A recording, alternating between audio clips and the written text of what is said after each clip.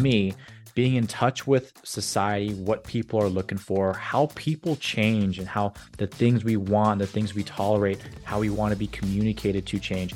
And having systems and processes in place, but being flexible based on who you're talking to and how you can do what we're all paid to do is best serve your prospects and your clients.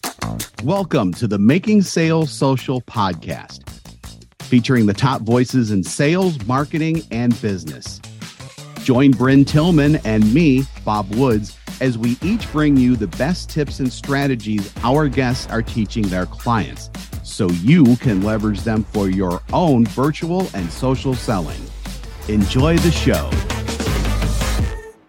Justin Moy of President's Club Investors is joining us today in the Social Sales Link virtual studios for this episode of Making Sales Social. Justin is managing partner at President's Club Investors, a commercial real estate investing firm that has been making waves by helping top producing sales professionals replace their high income with passive income, mainly through commercial real estate investments. So we've all heard of side hustles where all kinds of people are making money outside of their regular jobs doing, well, all kinds of things.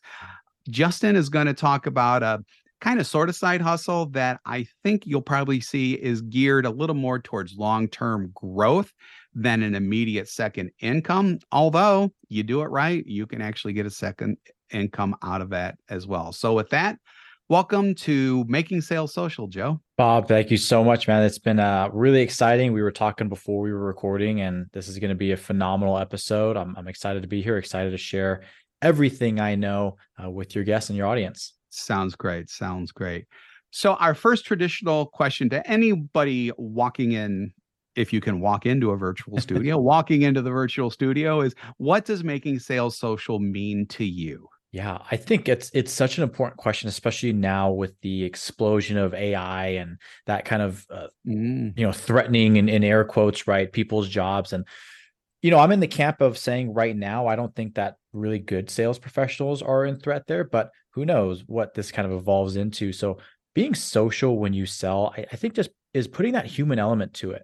A lot of people, a lot of top reps, they have systems and processes, but understand that different people have different needs and it takes adjusting to different styles. And as time goes on, people and our attitudes go on. If you look at, closing tactics and sales training from, the 60s and the 70s, it's way different, right? So it's a lot about adjusting these things.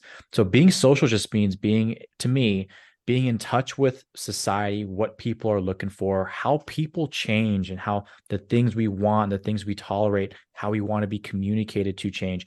And having systems and processes in place, but being flexible based on who you're talking to and how you can do what we're all paid to do is best serve your prospects and your clients. So that's what it means to me, really. I gave that a lot of thought. I hope that makes sense. But that's what I think. That makes perfect sense. And it's interesting because I've asked this question in a lot of podcast episodes.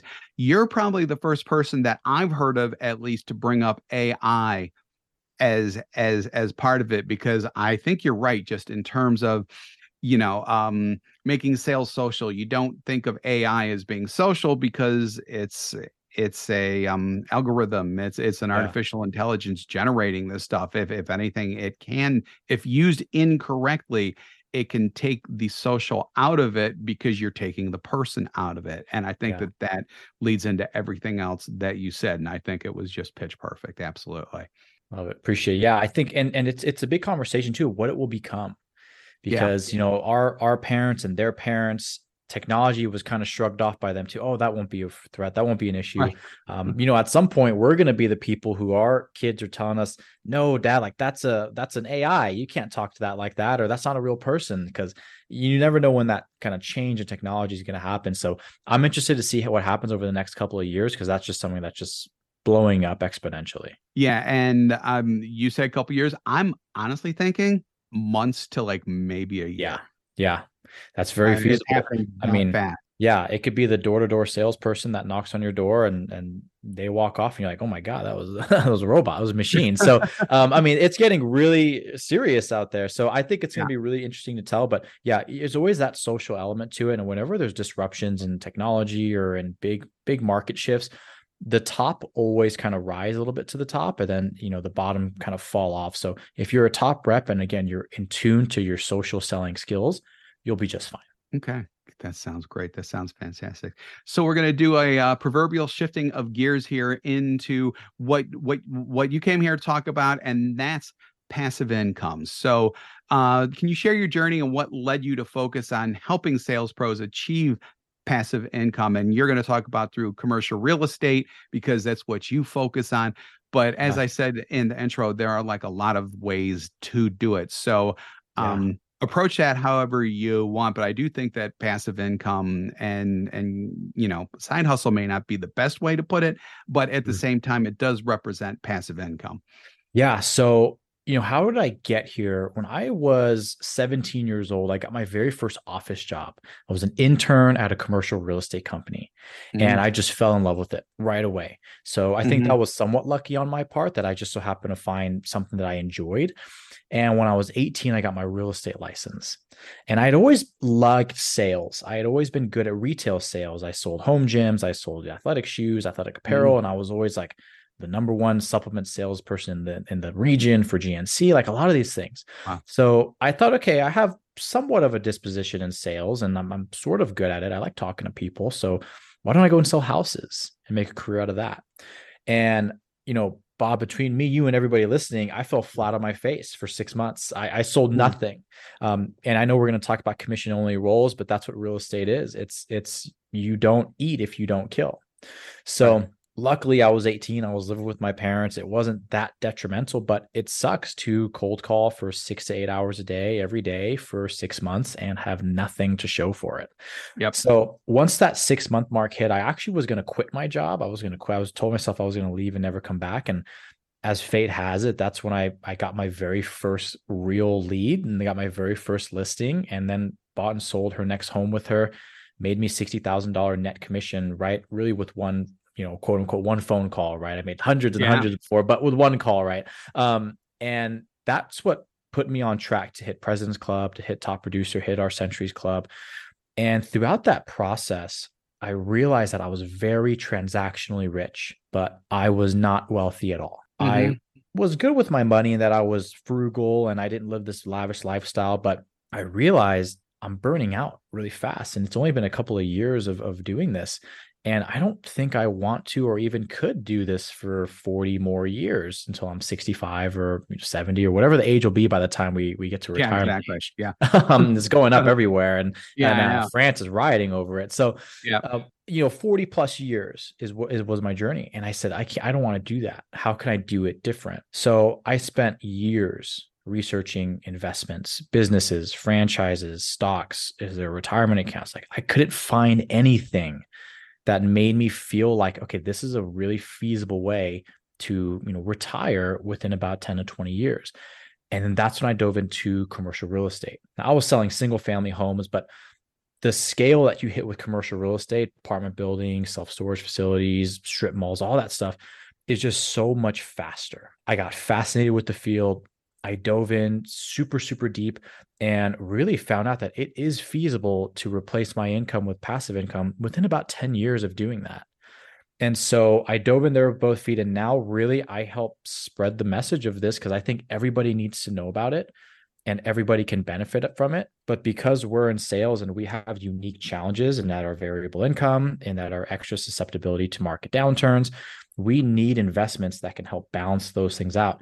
And nobody was talking about it, right? Everybody would talk to me about invest in your skills to make more money. And that's great. You should do that. That should be the number one thing you do. But nobody was really there to tell me good advice on what to do now that I've made some money. How can I set myself up for longer term success? So that's really the 10,000 foot view of where I started, why I built this passion for helping salespeople, why I understand the pain points that I didn't find were addressed in retirement strategies when I was looking, and why I love what I do today. Wow, that's great. That's great. So so we talked a little bit about the 100% commission-based thing already. What I'm wondering, and this is probably a little bit more specific than what we talked about before we started taping, but as we said before, a lot of sales reps out there are 100% commission-based. Yeah. What we're talking about now is is building passive income, but by setting income aside. What are the risks nowadays of being 100% commission based and also doing this at the same time? Yeah. So if you're 100% commission based, essentially you're playing what I would deem a higher risk, higher reward game, right? Because if you have a mixture of base plus commission, I wouldn't expect your splits or your commission projections to be as high as if you're 100%, right? And rightfully so, you're taking on more risk by being commission based only. So you should have more reward. Now, when you are looking to build out something more consistent, you want to slowly and incrementally buy future income. So when you're commission based only, you need to have, in my opinion, more reserves than maybe the average corporate employee might be comfortable with. Some people might like 3 months. I personally like 6 months. That's just for my style.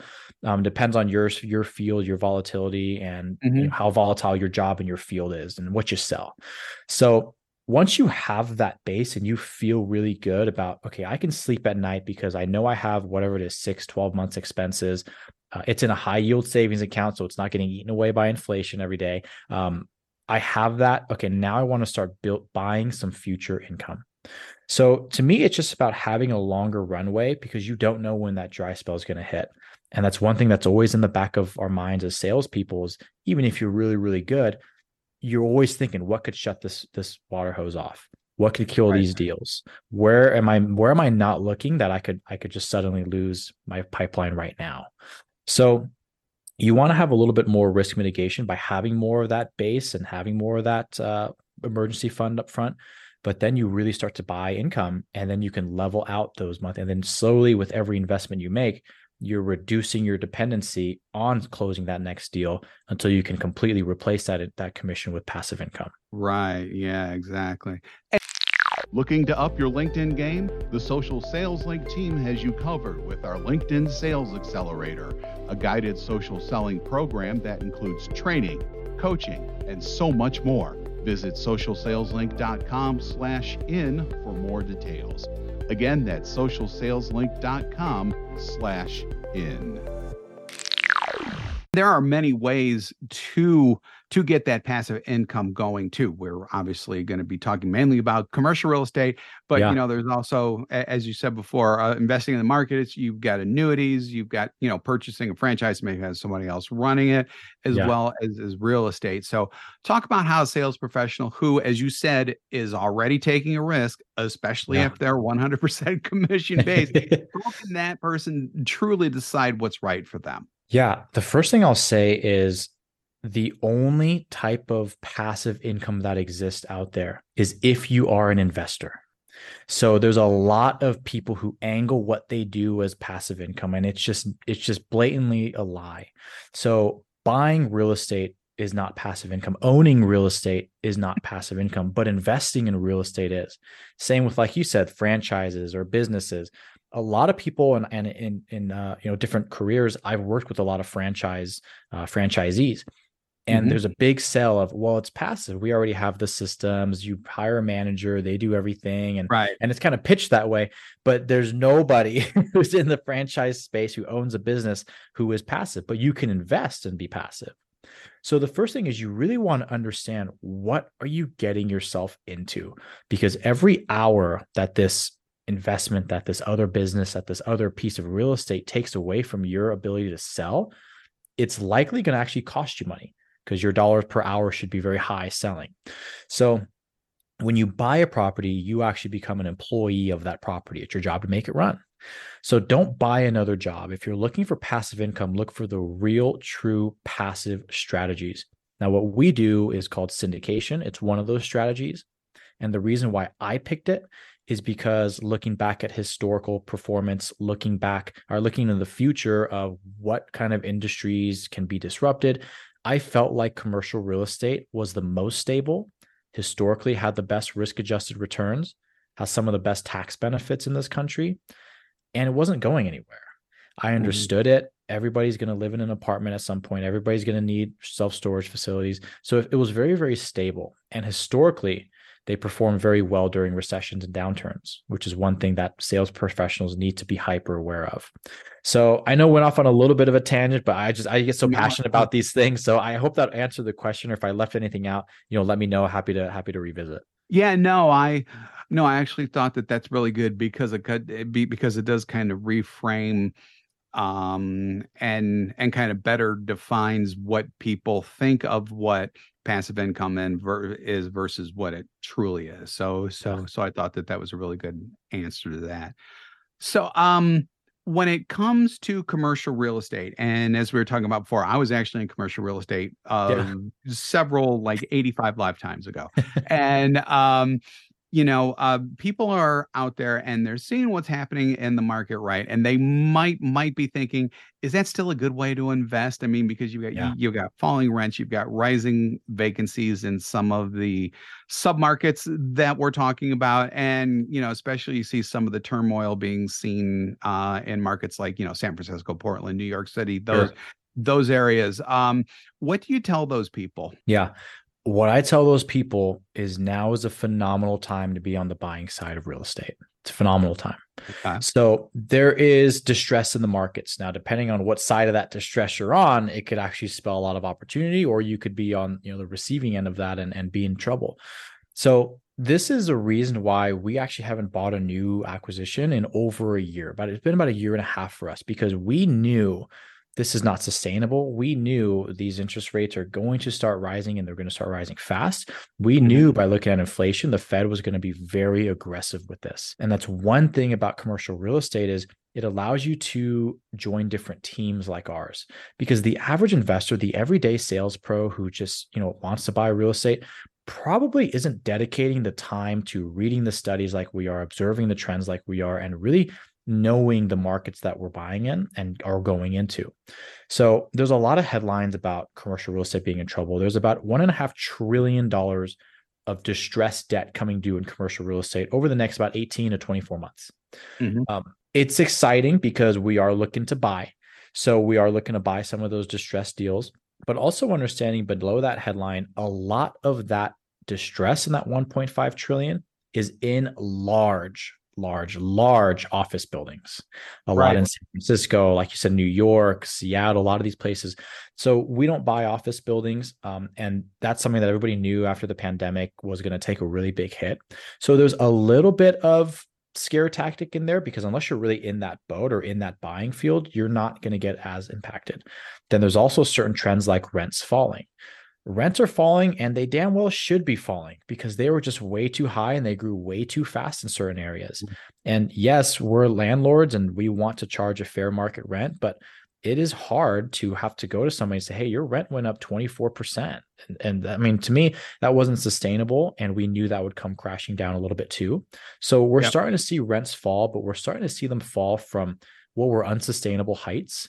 And again, we avoided a lot of those areas because when you look at median income statistics versus rent growth statistics, we saw that imbalance was forming and took a step back too. So if you buy right, you observe the trends, or you partner with people who buy right and observe the trends like us, you can come out on top of these. Let's talk about property types really quick, because you said that you don't invest in the really, really large office buildings and things like that, which, like I said, being in commercial real estate before, I absolutely get that. What are some of the categories that y'all do invest in? Yeah, so we are predominantly been in the apartment building space and self-storage. Now within apartments, you have a few other kind of sub silos. You could do low income housing or voucher tax credit properties. So we haven't gotten too fancy into those yet, but it is something that really interests us. And we have some partnerships that we're forming now with some groups that do very, very good low income housing projects. And so we can kind of learn with them too. But we've really stayed in those two. We're getting into the Airbnb markets now, and those are going phenomenally well. So those are really where we're housed. So we don't do a lot of office. We don't get too fancy with, warehousing, industrial, physical, flex and all type of stuff. Flex spacing, and I'm not saying those are bad assets. It's just, it's hard to be an expert everywhere. So we've really siloed into apartment buildings, self-storage for now. So let's talk about good stuff now. Share a success story, if you could, of a sales professional who transitioned into real estate investing, or maybe just even started to add it and achieve their passive income goals. Yeah. So I have a colleague and a friend of mine, and I won't say his name because, as Donald Trump says, he's rich, but he's not famous. So, and he is one of the people who we kind of started this a little bit together. He was doing it sooner than me, but he was a top performer in the sales space. And I actually ended up being able to retire right before 30, right at 28. So he got in it very early, and he just always had this forward thinking that a lot of people when they're, 18, 19, 20 just don't have. And so he saw this as a really big opportunity. And so again, he fit that thesis of it took him about 10 years to replace his income. And now he does real estate investing full time. He's traveling all around the world, and he's really who a lot of people I think would emulate and follow. And I have two others who are following similar paths. They're not quite there yet, but I'm seeing in about 2 to 3 years they'll be set to. And for my personal journey, I'm probably about 5 or 6 years away. And I just turned 30 a couple months ago, so it is extremely feasible. It happens to a good amount of people that I know, and that's the path that I'm on now. And so far, it's trending that way. Geez, that's something. Well, good for you, and congratulations, by the way. I know that it's a lot of hard work, and when you get success from hard work, it's even sweeter, basically. So congrats on that. Yeah, thank you.